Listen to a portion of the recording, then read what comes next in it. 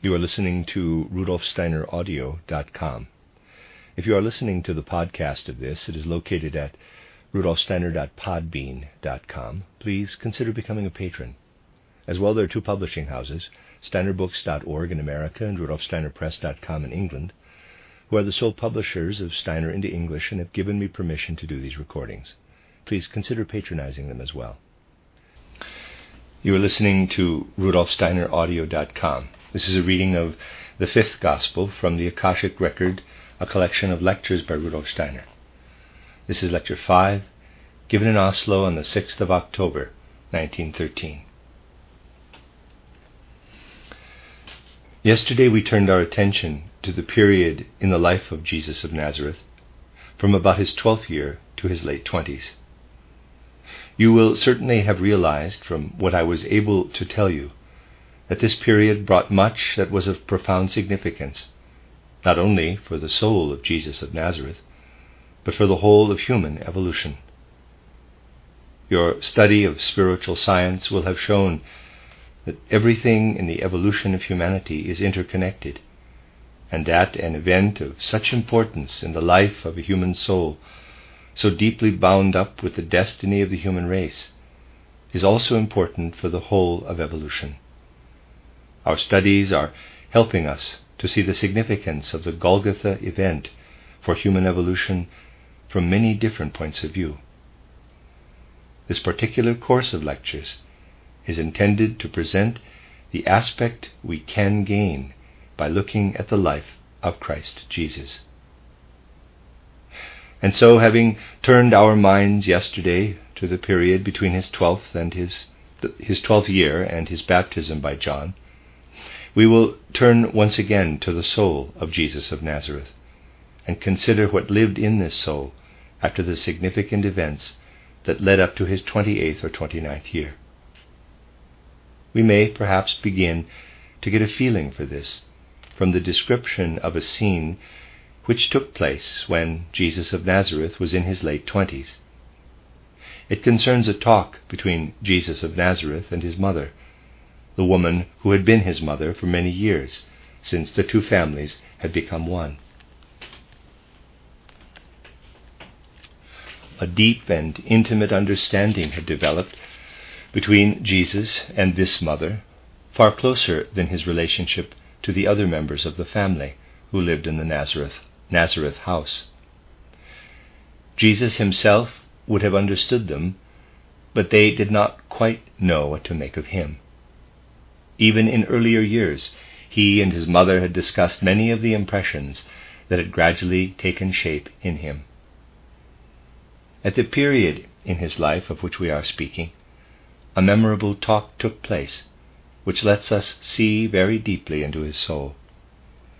The experiences we spoke of yesterday had changed Jesus of Nazareth. Infinite wisdom now came to expression in his very countenance. But as is always the case, though generally to a lesser degree, it had brought him inner sadness. The first fruit of his wisdom, the penetrating insight he was able to have into people around him, brought him deep sorrow, and whenever he had a quiet hour, his thoughts turned more and more to something quite specific, to the great inner change, the revolution that came in his 12th year, when the Zarathustra I passed into his own soul.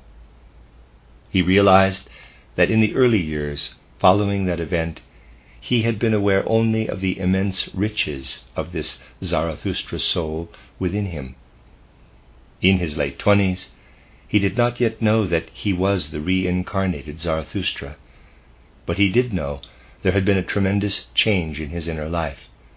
Now he often felt, quote, how different was my life before that change, close quote.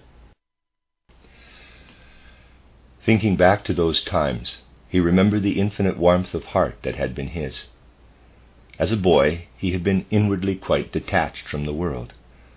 He had been keenly sensitive to everything that speaks to human beings from the world of nature. But he took little interest in anything taught in school. It would be quite wrong to think that up to his 12th year, Before Zarathustra entered into his soul, this Jesus child had been particularly gifted or clever in the conversational sense, but he was uncommonly gentle and mild, capable of infinite love, with a deep, sensitive inwardness. He had real understanding for all that is human, but no interest at all in the knowledge amassed through the centuries.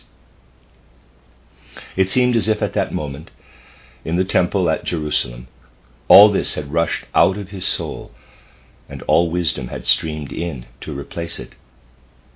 Now he was often mindful of how, before his 12th year, his connection with the deeper spirit of the universe had been very different, as if his soul had been opened to the depths of infinite space. His thoughts would go back to what his life had been like since his 12th year, when he found himself able, in a way, to assimilate Hebrew learning, though this seemed to well up quite spontaneously in his soul. He would recall how he had been deeply shaken to discover that the Bath Kol could no longer inspire people the way it did before. Then in his travels, all the different nuances of pagan knowledge and religious life had become known to him. He remembered how, between his 18th and 24th years, he had been in contact with the external achievements of humanity, and how in his 24th year he had joined the Essene community and studied their secret doctrine and the people who dedicated their lives to it. His thoughts would often turn to those years, but he also knew that it was only the store of knowledge people had accumulated from ancient times that had arisen in his soul, treasures of human wisdom, human culture, and moral achievements. He felt that from his 12th year he had lived in all that was human on earth.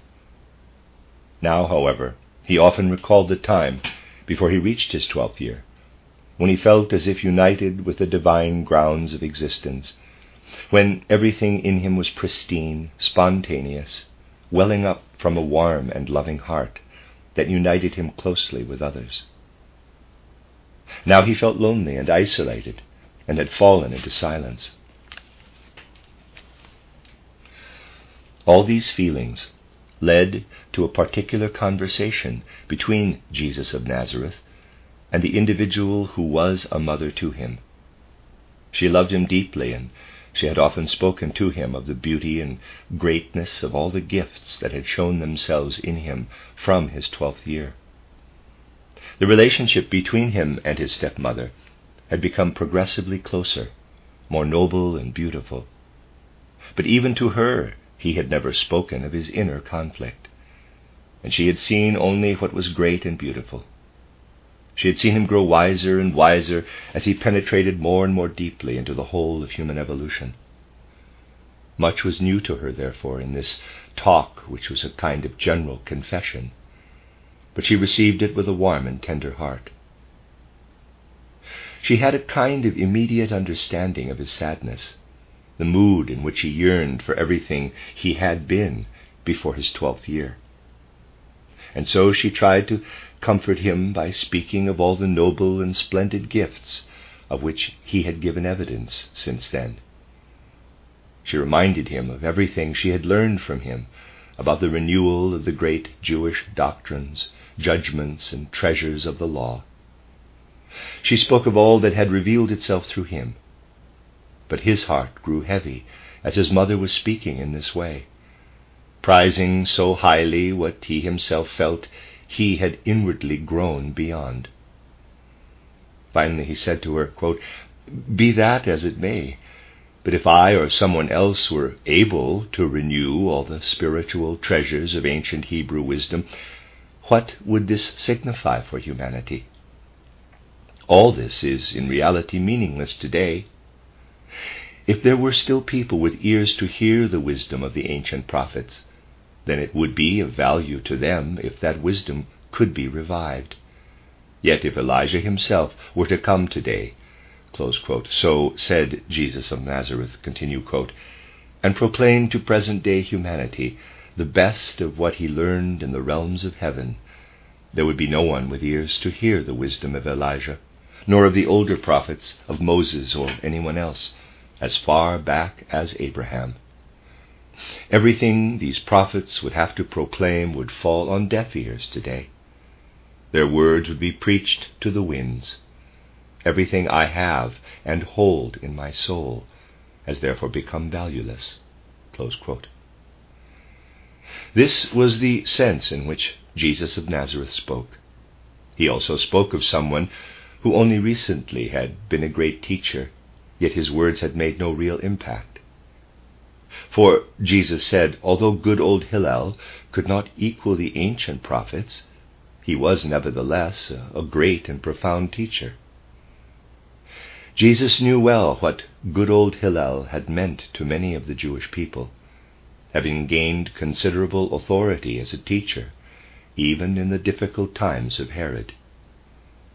His soul had been full of great wisdom, and Jesus knew how little heed had been paid to the heartfelt words Hillel had spoken. Nevertheless, it was said that Hillel had restored the Torah, the oldest codex of Hebrew law, which had been lost to the people. He brought the original Hebrew wisdom back to life. He would also walk through the land like a true teacher of wisdom. Mildness was his main character trait, and he was like a kind of Messiah. All this is narrated in the Talmud and can be confirmed in the ordinary way. People were full of praise for Hillel and had much good to say of him.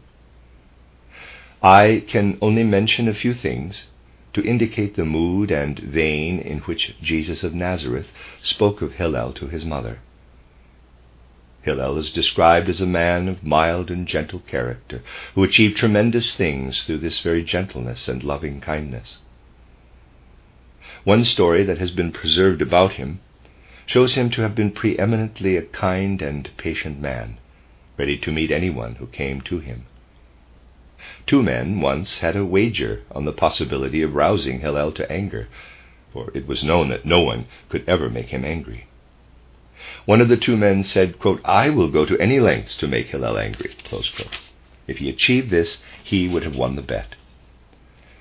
At a time when Hillel was particularly busy, much involved in his preparation for the Sabbath, a time when someone like him really should not be disturbed, the man knocked on his door, and without any politeness or using the proper form of address — Hillel was the president of the highest ecclesiastical court and used to being treated with respect — shouted, quote, Hillel, come to the door quickly, close quote. Hillel put on his coat and came to the door. The man said brusquely, Hillel, I have a question. Hillel replied, What is your question, my son? I want to know why the Babylonians have such narrow heads. Hillel said in the mildest of tones, The Babylonians have narrow heads because their midwives lack in skill. The man went away, thinking to himself that this time Hillel had remained unruffled. A few minutes later, he came back again and called out gruffly, Hillel, come to the door. I have an important question. Hillel put on his coat again, came to the door, and said, Well, my son, what is your question? I want to know why the Arabs have such small eyes. Hillel answered mildly, The vastness of the desert makes your eyes small. They get small from looking out on the great desert. Again, Hillel had remained unruffled, and the man was getting concerned about winning his bet. He therefore returned a third time, calling out in a gruff voice, Hillel, come to the door. I have an important question to ask you. Hillel put on his coat, came to the door, and asked as mildly as before, My son, what do you wish to know? I want to know why the Egyptians have such flat feet. Because the ground there is so swampy, answered Hillel, and calmly returned to his work. Some minutes later the man returned and said to Hillel he did not have a question to ask this time, but he had laid a bet that he would make him angry, and he did not know how to achieve this. Hillel answered mildly, My son, it is better for you to lose your bet than for Hillel to lose his temper. The legend is told to show how kind and gentle Hillel was with everyone who importuned him.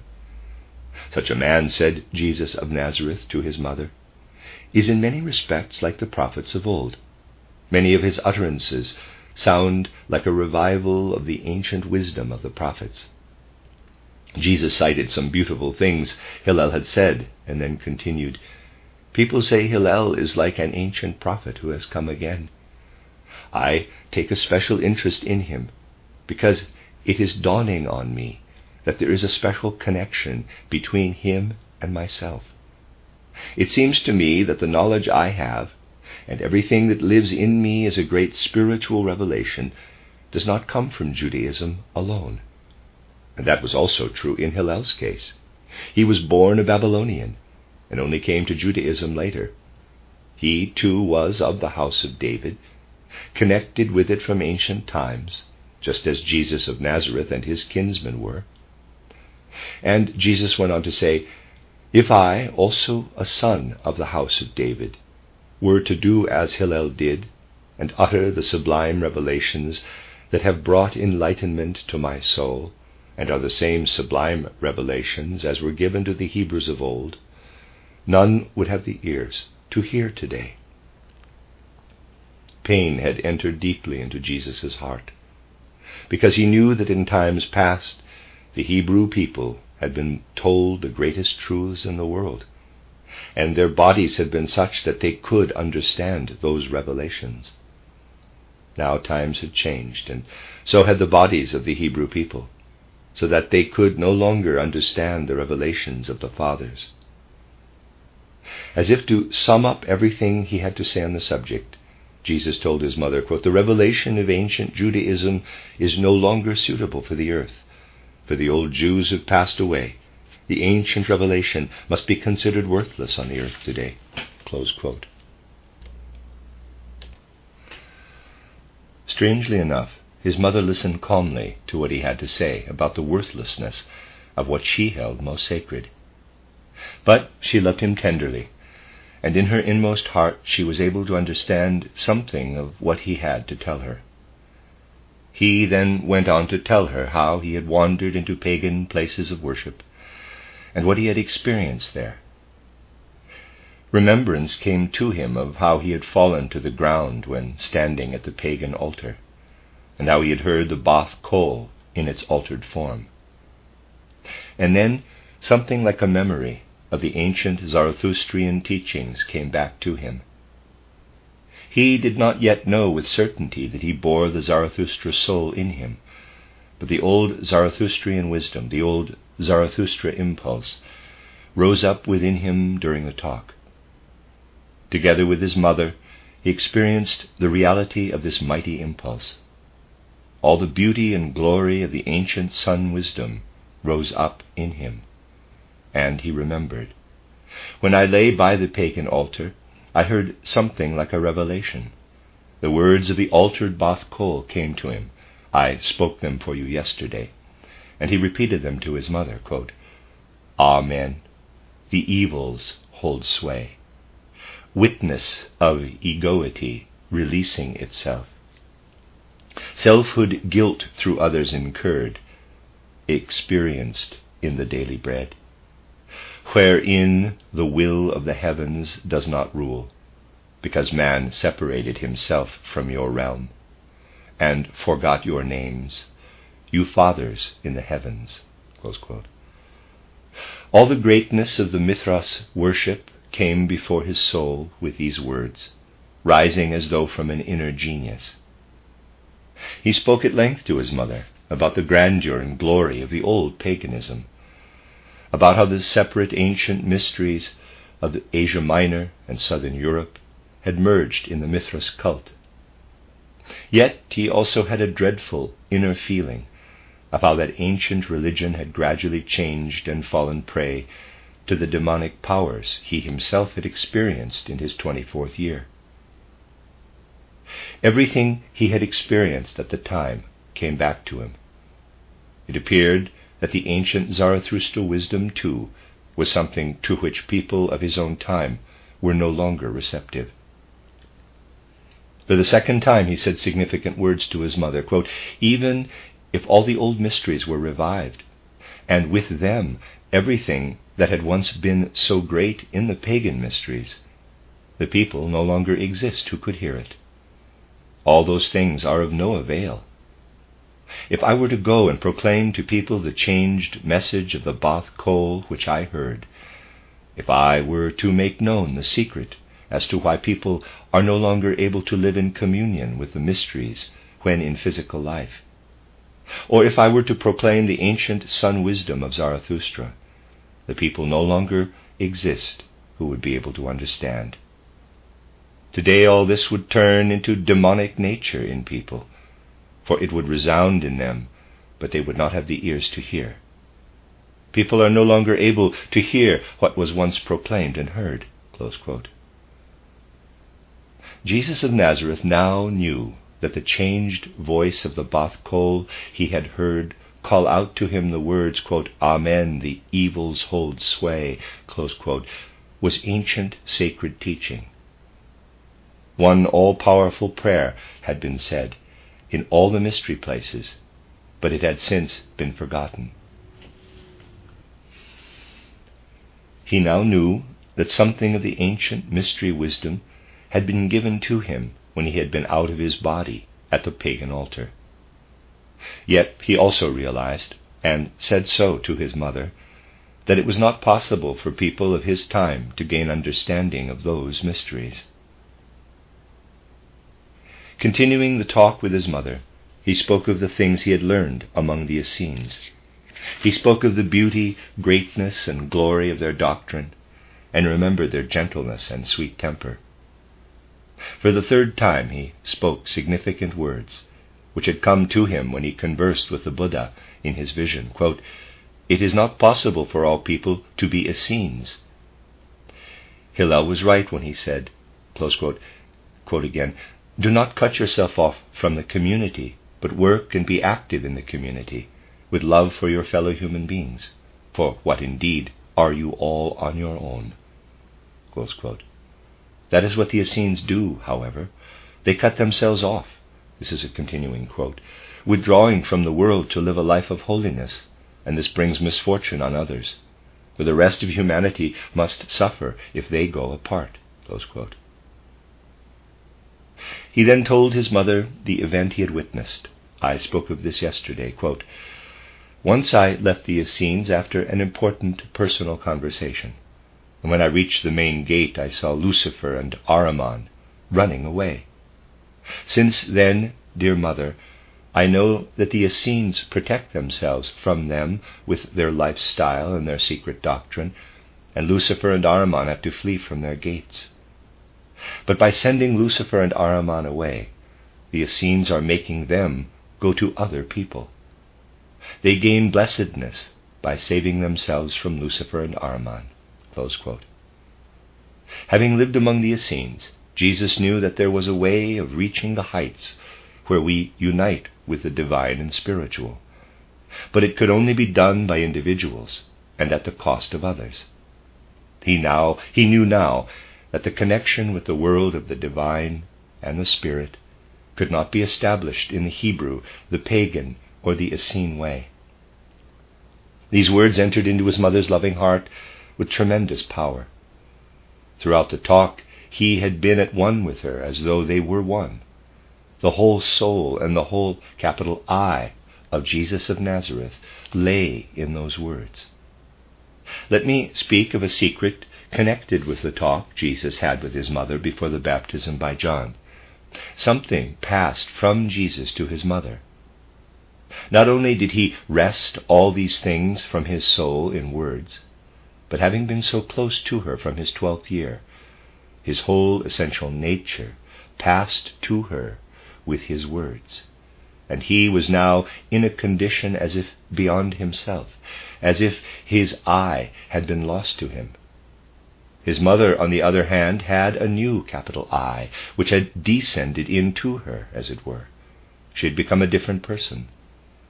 If we study this and try to find out what happened, a strange fact emerges. The dreadful pain and suffering that was wrested from the soul of Jesus poured into his mother's soul, and she felt at one with him. Jesus himself felt that everything that had lived in him from his 12th year had gone from him in the course of this talk. The more he spoke of it, the more was his mother filled with all the wisdom that lived in him. All the events that had lived in him from his 12th year now came to life in his mother's loving heart. For him, however, they seemed to have vanished. He had put into his mother's soul, into her heart, everything he had been living with from his 12th year. This caused his mother's soul to change. Jesus, too, was a changed person after that talk. So much so that his brothers or stepbrothers and other relatives began to think he had lost his mind. What a pity, they would say. He knew such a lot. True, he did not say much, but now he has completely lost his senses. He was given up as hopeless, and he did indeed walk about the house for days as if in a dream. The Zarathustra I was in the process of leaving the body of Jesus of Nazareth and entering into the world of the Spirit. This I came to a last resolution.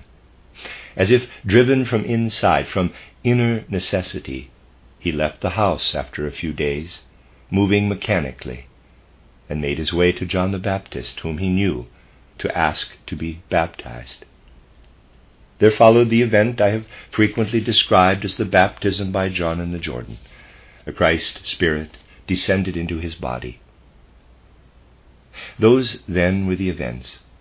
Jesus now bore the Christ Spirit in him.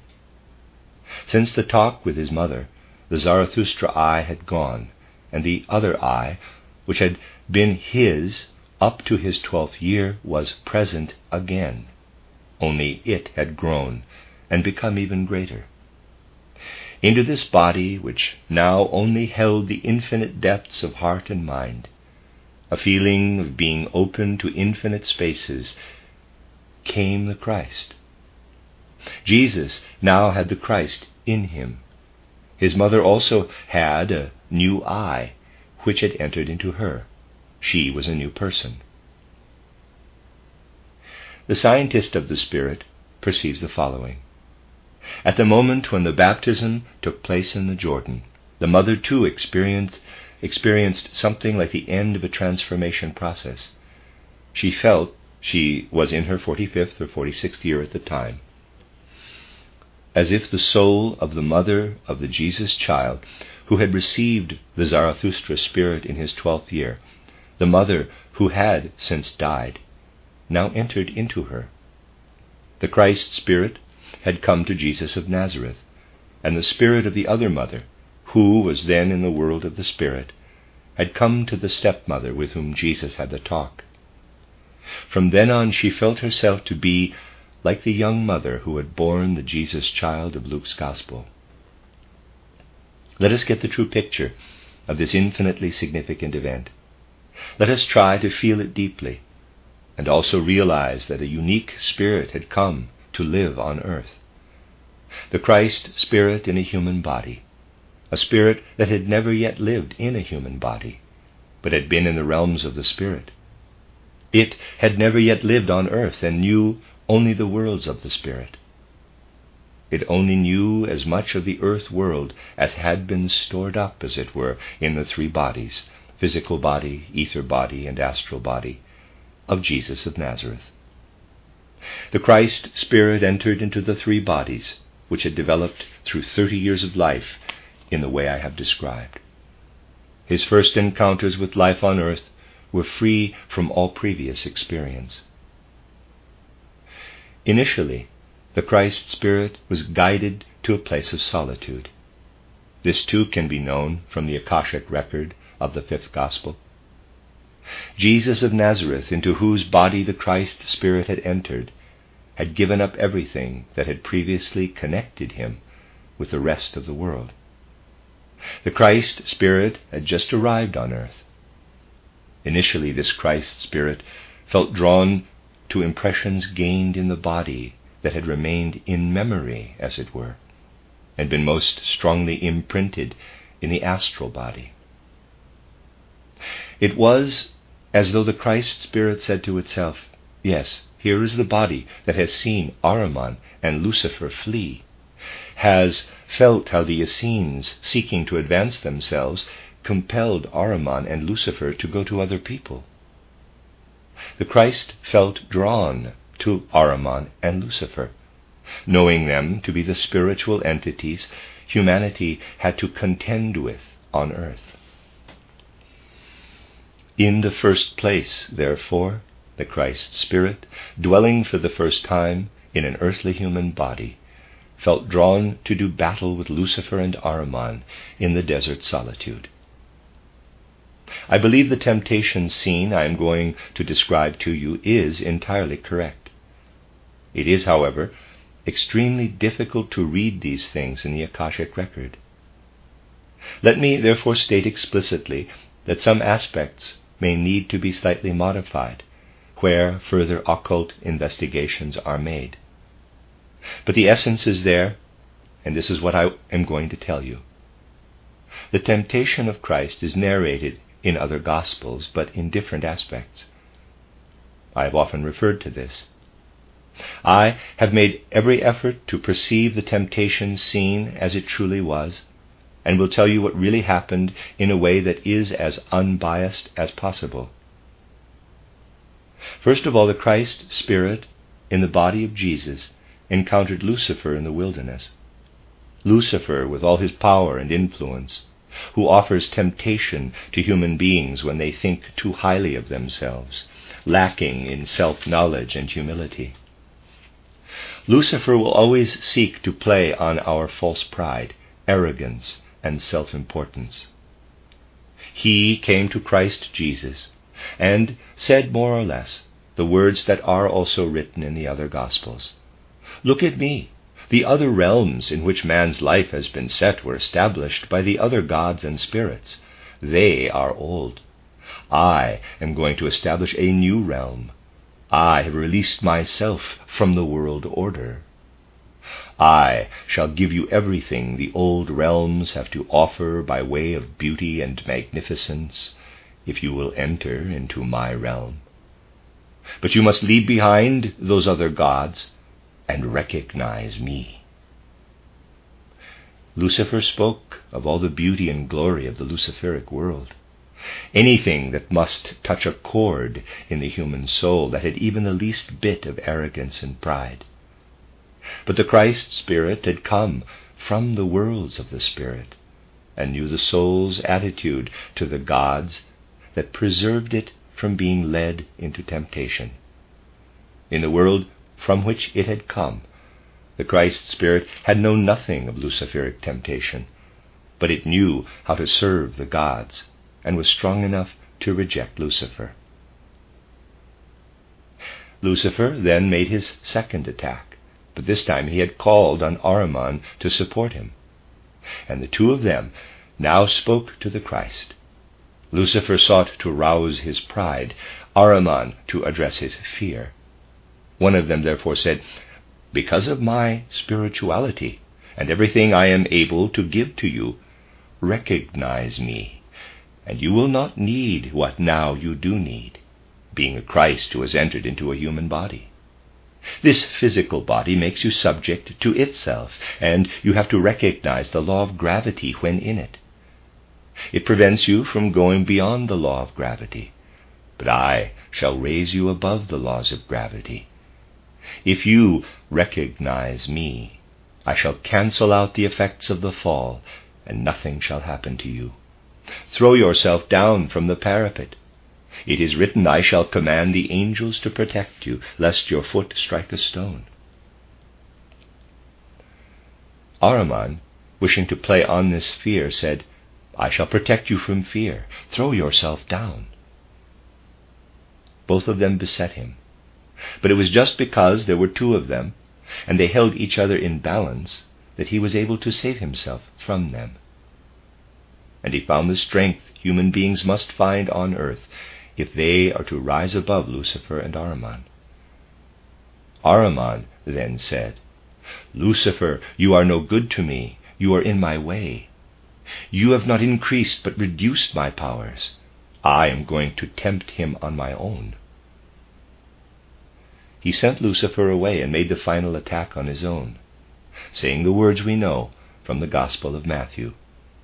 If you claim to have divine powers, make the mineral element into bread. Or, as it says in the Gospel, turn the stones into bread.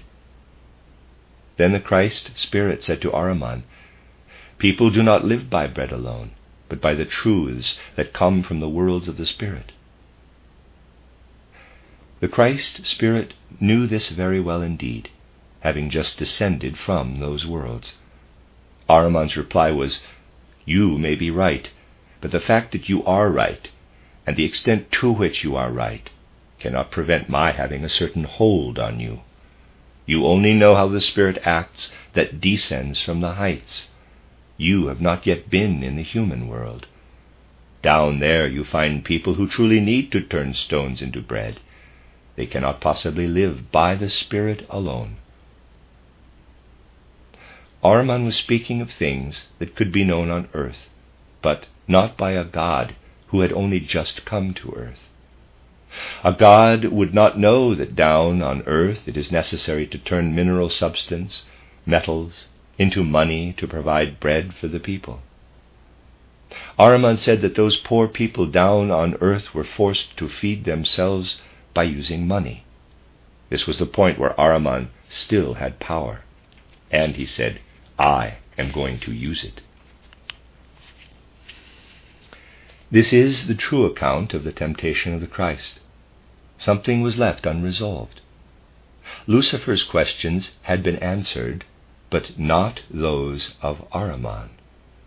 To solve these, something else was needed. When Christ Jesus left the desert solitude, he felt that he had grown beyond everything he had lived through and learned from his 12th year. He felt the Christ Spirit to be connected with what had lived in him before his 12th year, and no longer felt any connection with everything that had grown old and withered in human evolution. Even the language spoken by those around him had become a matter of indifference to him, and to begin with he kept silent. He wandered about in the area around Nazareth, and gradually went further and further afield, going to many of the places he had visited as Jesus of Nazareth. And something very strange emerged. Please note, I am telling you the story of the 5th Gospel, and it would be pointless for anyone to look straight away for contradictions between this and the other 4 Gospels. I am telling the story of the 5th Gospel.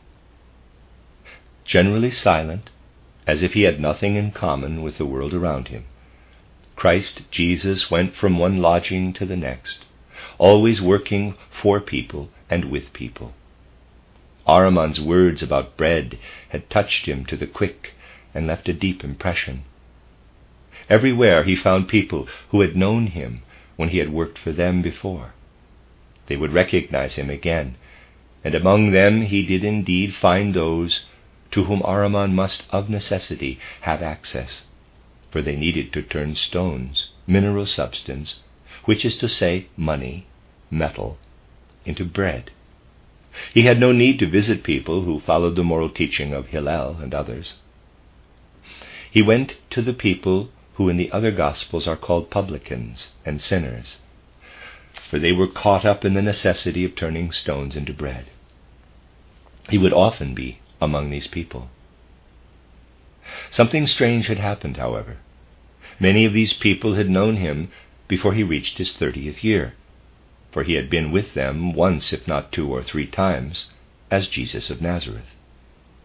They had come to appreciate his mild, gentle, and wise nature, for the great pain and profound suffering he had gone through from his 12th year had ultimately been transformed into the magical power of love, a love that flowed from his every word, as if there were a mysterious power which poured out over the people around him. Wherever he went, in every house, every lodging, he had been deeply loved, and this love had remained when he had left their homes and gone on his way.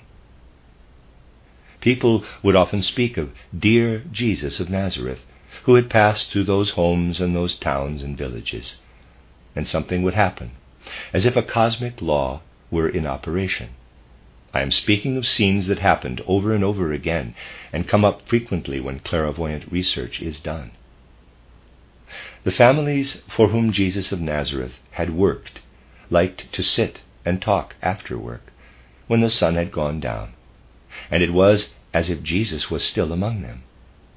They would talk of the dear man who had been with them, speaking of his love and gentleness, and the wonderfully warm feeling they gained when he was under their roof. And it would happen, as an after effect of the love that had come from him, that as they sat together, having talked for hours of the man who had been to visit them, that the image of Jesus of Nazareth would enter the room, as if in a vision shared by the whole family. He visited them in the Spirit, or we may also say, they created a spiritual image of him. You can imagine how they had felt when he came to them in such a common vision, and what it meant to them when he now returned after the baptism in the Jordan. They recognized his outer form again, but the light in his eyes had grown stronger. They saw the transfigured countenance that had once looked at them with such kindness. They saw the whole person who had been sitting among them in the Spirit. You can imagine the extraordinary thing that happened among those families of publicans and sinners, people who because of their karma were surrounded and plagued by all the demonic spirits of that age, people who were sick, heavily burdened and beset. You can imagine how they felt on his return. Now the changed nature of Jesus was apparent. It was particularly through people like these that one could see what had become of Jesus of Nazareth when the Christ Spirit had come to dwell in him. Where in the past they had merely been comforted by his presence, they now felt he had healed them. They went to fetch their neighbors, who were equally oppressed and plagued by demonic powers, and brought them to Christ Jesus. Thus it happened that among the people who were under Ahriman's rule, Christ Jesus, having vanquished Lucifer, with only a sting remaining from the encounter with Ahriman, was able to do what the Bible describes as driving out demons and healing the sick. Many of the demons he had seen when he lay like one dead on the pagan altar would depart from human beings who came face to face with Christ Jesus. The demons saw him as their opponent just as much as Lucifer and Ahriman did. As he went through the countryside and saw how the demons behaved in human souls, he would often recall the occasion when he had lain by the ancient altar of sacrifice, where the gods had gone and demons had taken their place, and where he could not perform the rites. He had to remember the Bath Kol, who had spoken the ancient mystery prayer.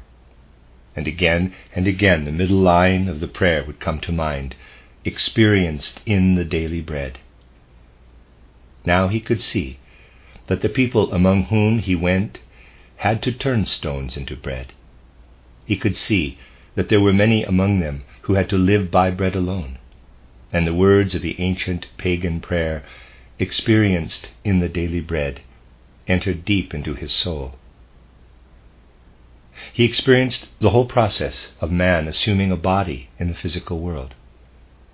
He could feel that because of this necessity, human evolution had reached a point where, because of their physical embodiment, people would forget the names of the fathers in the heavens, the names of the spirits of the upper hierarchies. And he felt that now human beings were no longer able to hear the voices of the old prophets and the message of the Zarathustra wisdom. He realized that life and the daily bread had separated humanity from the heavens and must inevitably drive them to egotism and to Ahriman. As he went about with these thoughts in his mind, it happened that those who were most deeply aware of the change in Jesus of Nazareth became his disciples and followed him. He would take along one individual or another from his various lodgings, people who followed him because they had that awareness to the highest degree. Soon a band of disciples had gathered. Jesus thus had people around him whose basic inner mood was an entirely new one, as it were. Through him they had become different from the people of whom he had to say to his mother that they could no longer hear the old revelations. There dawned in him a God's earthly experience. I have to tell not how the gods prepared a path that led from the spirit down to the earth, but how human beings can find their way again from the earth to the spirit.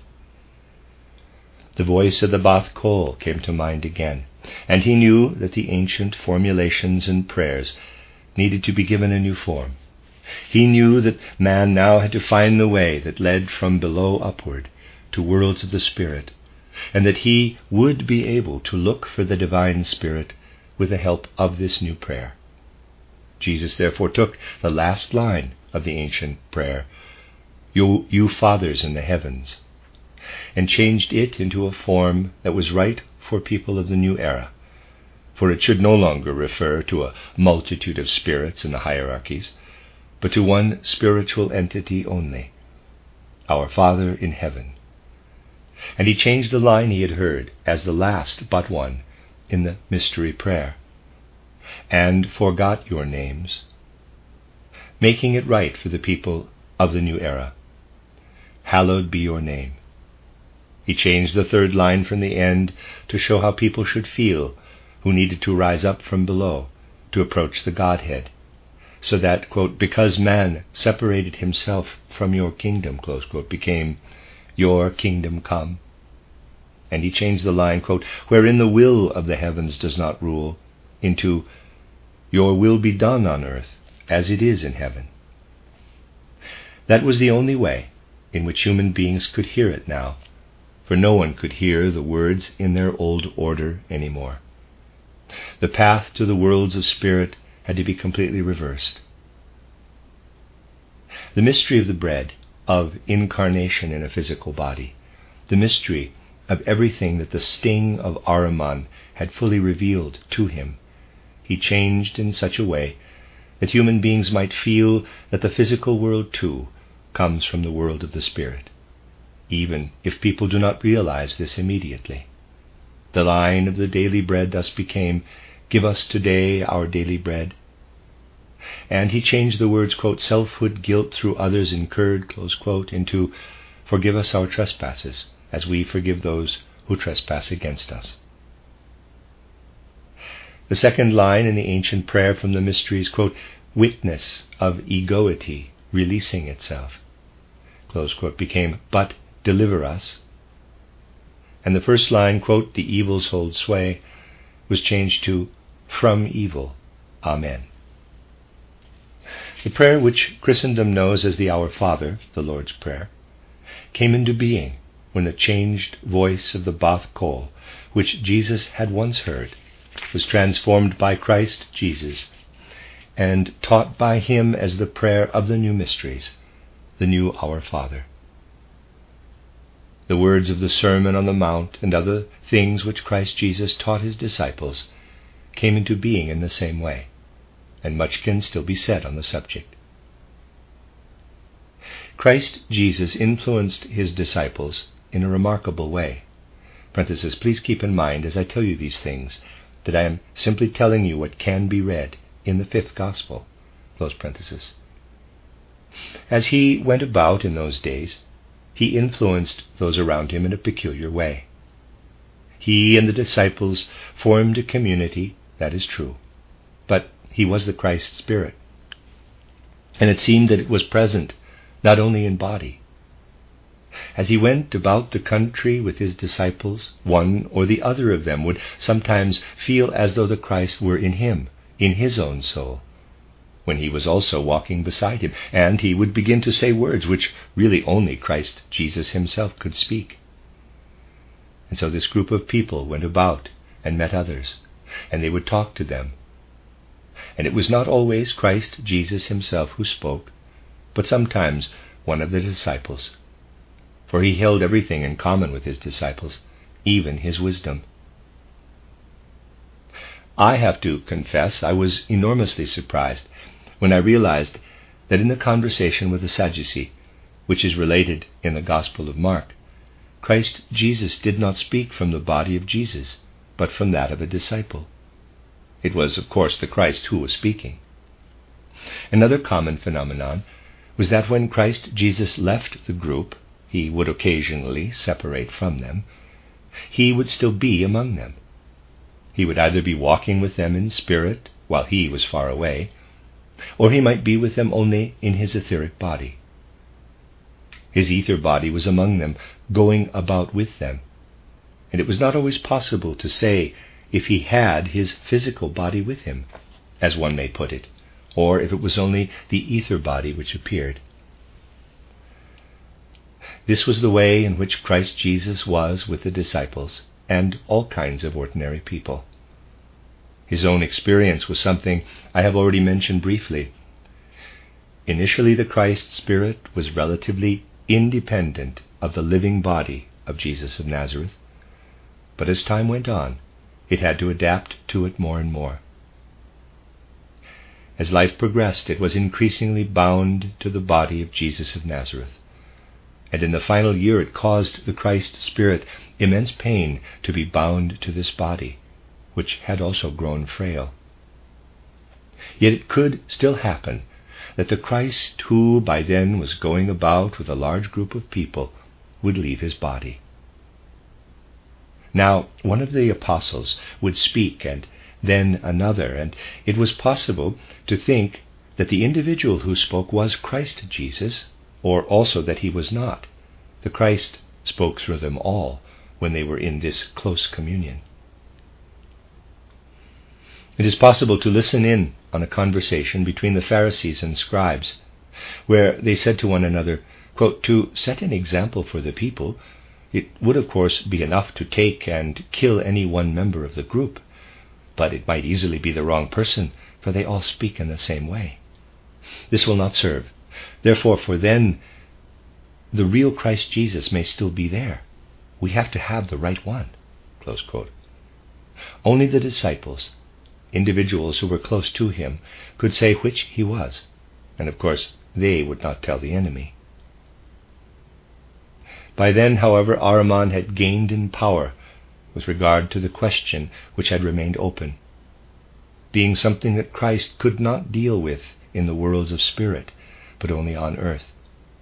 A most dreadful deed had to be done, so that he might learn what it means to turn stones into bread, or, which means the same, turn money into bread.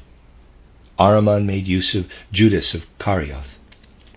The influence of the Christ was such that there was no way of finding out by means of mind or spirit which member of the group of disciples who venerated him was the Christ.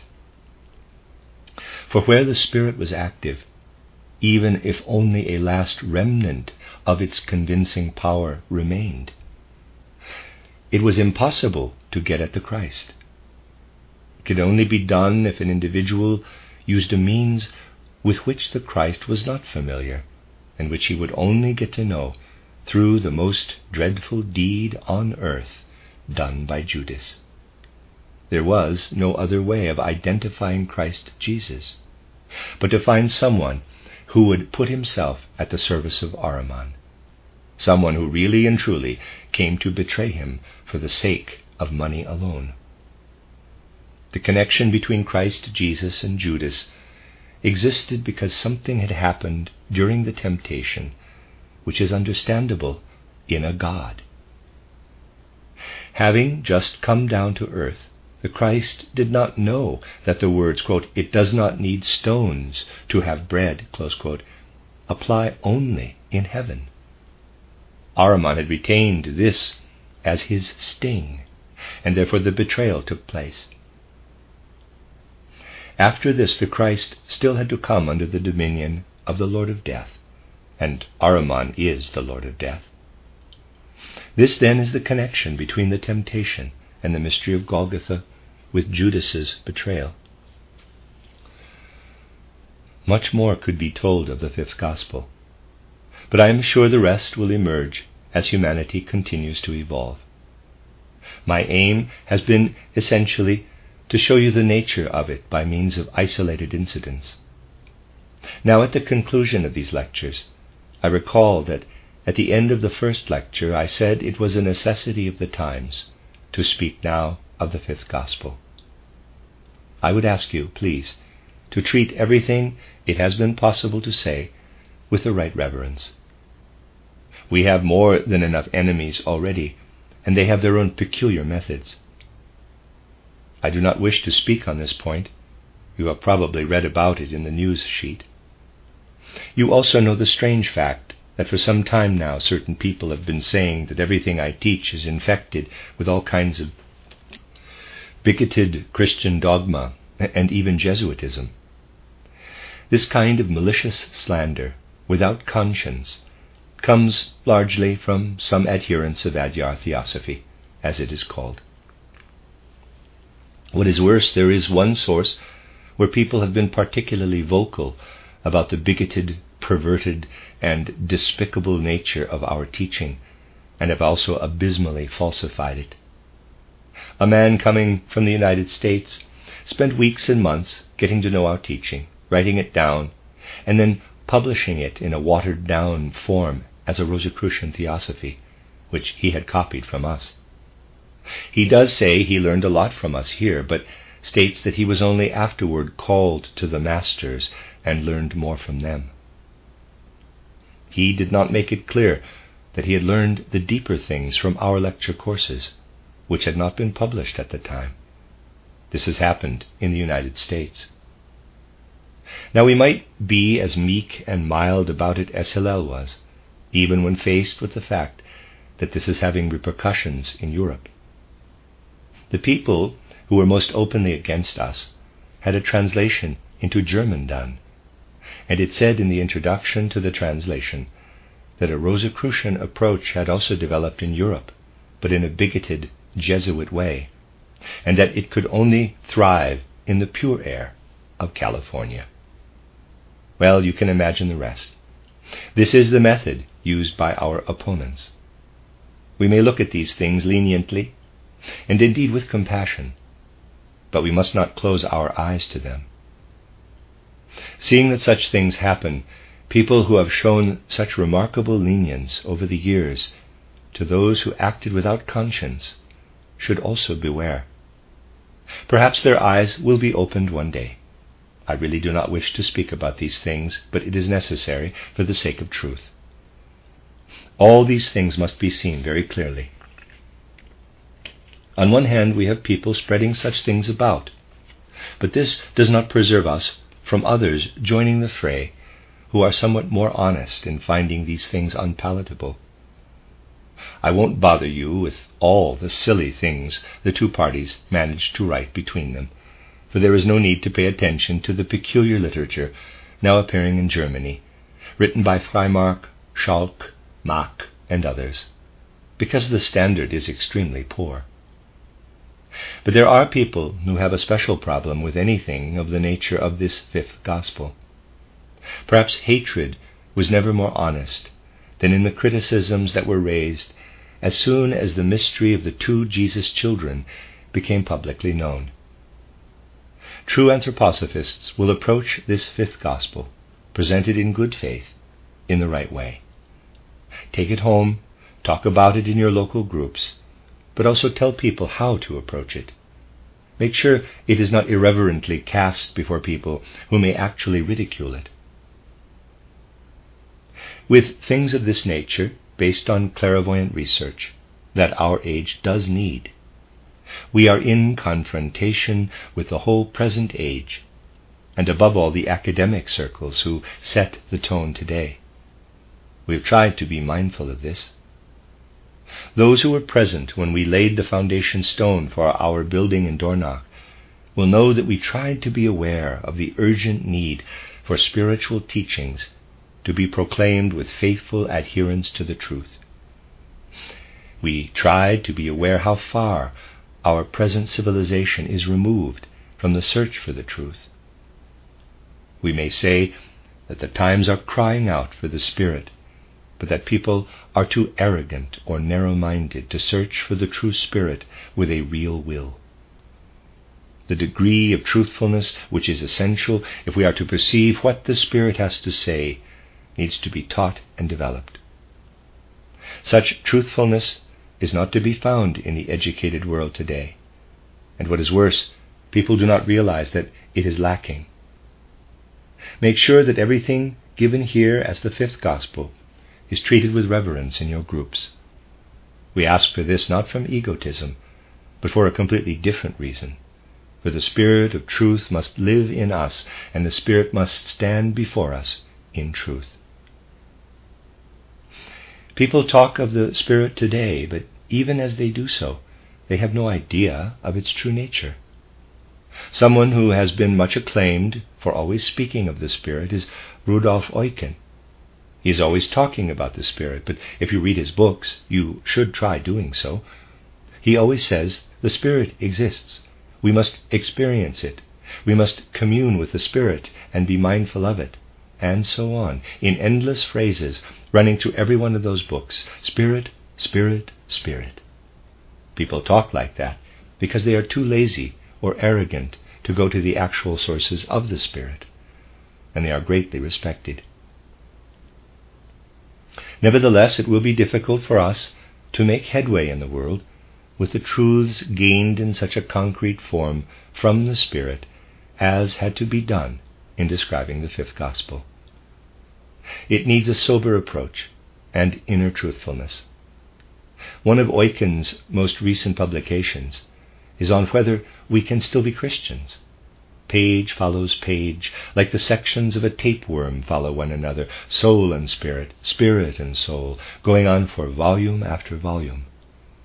Fame and glory can be gained by telling people that one knows something about the Spirit. For the readers do not notice all the inner untruthfulness, though one would think it was time they finally learned to read. On one page we read the statement, quote, "Humanity has progressed beyond belief in demons today, and you can no longer ask people to believe in them," close quote.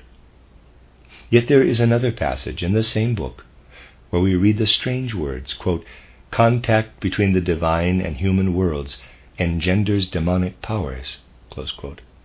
So here we have a man who makes the above statement on one page and then in all seriousness refers to demons. Surely this is the most profound untruthfulness. I never noticed any of our contemporaries being alive to this, however. Serving the truth of the Spirit, we are in opposition to the people of our age today. It is important to remember this, so that we may clearly see what we need to do in our hearts if we want to take part in proclaiming the Spirit, in supporting the new life of the Spirit that is essential for mankind. How can we hope for much of a response to spiritual teaching that seeks to guide the human soul to the Christ Spirit when contemporary thought is satisfied with the kind of truths told by all those clever philosophers and theologians that Christianity existed before Christ? They will show that the ritual and certain typical narratives were current in the East in earlier times. Our clever theologians will explain to all who wish to hear that Christianity is nothing but a continuation of what had gone before. These publications command great respect, really tremendous respect among our contemporaries, who have no idea of the real situation.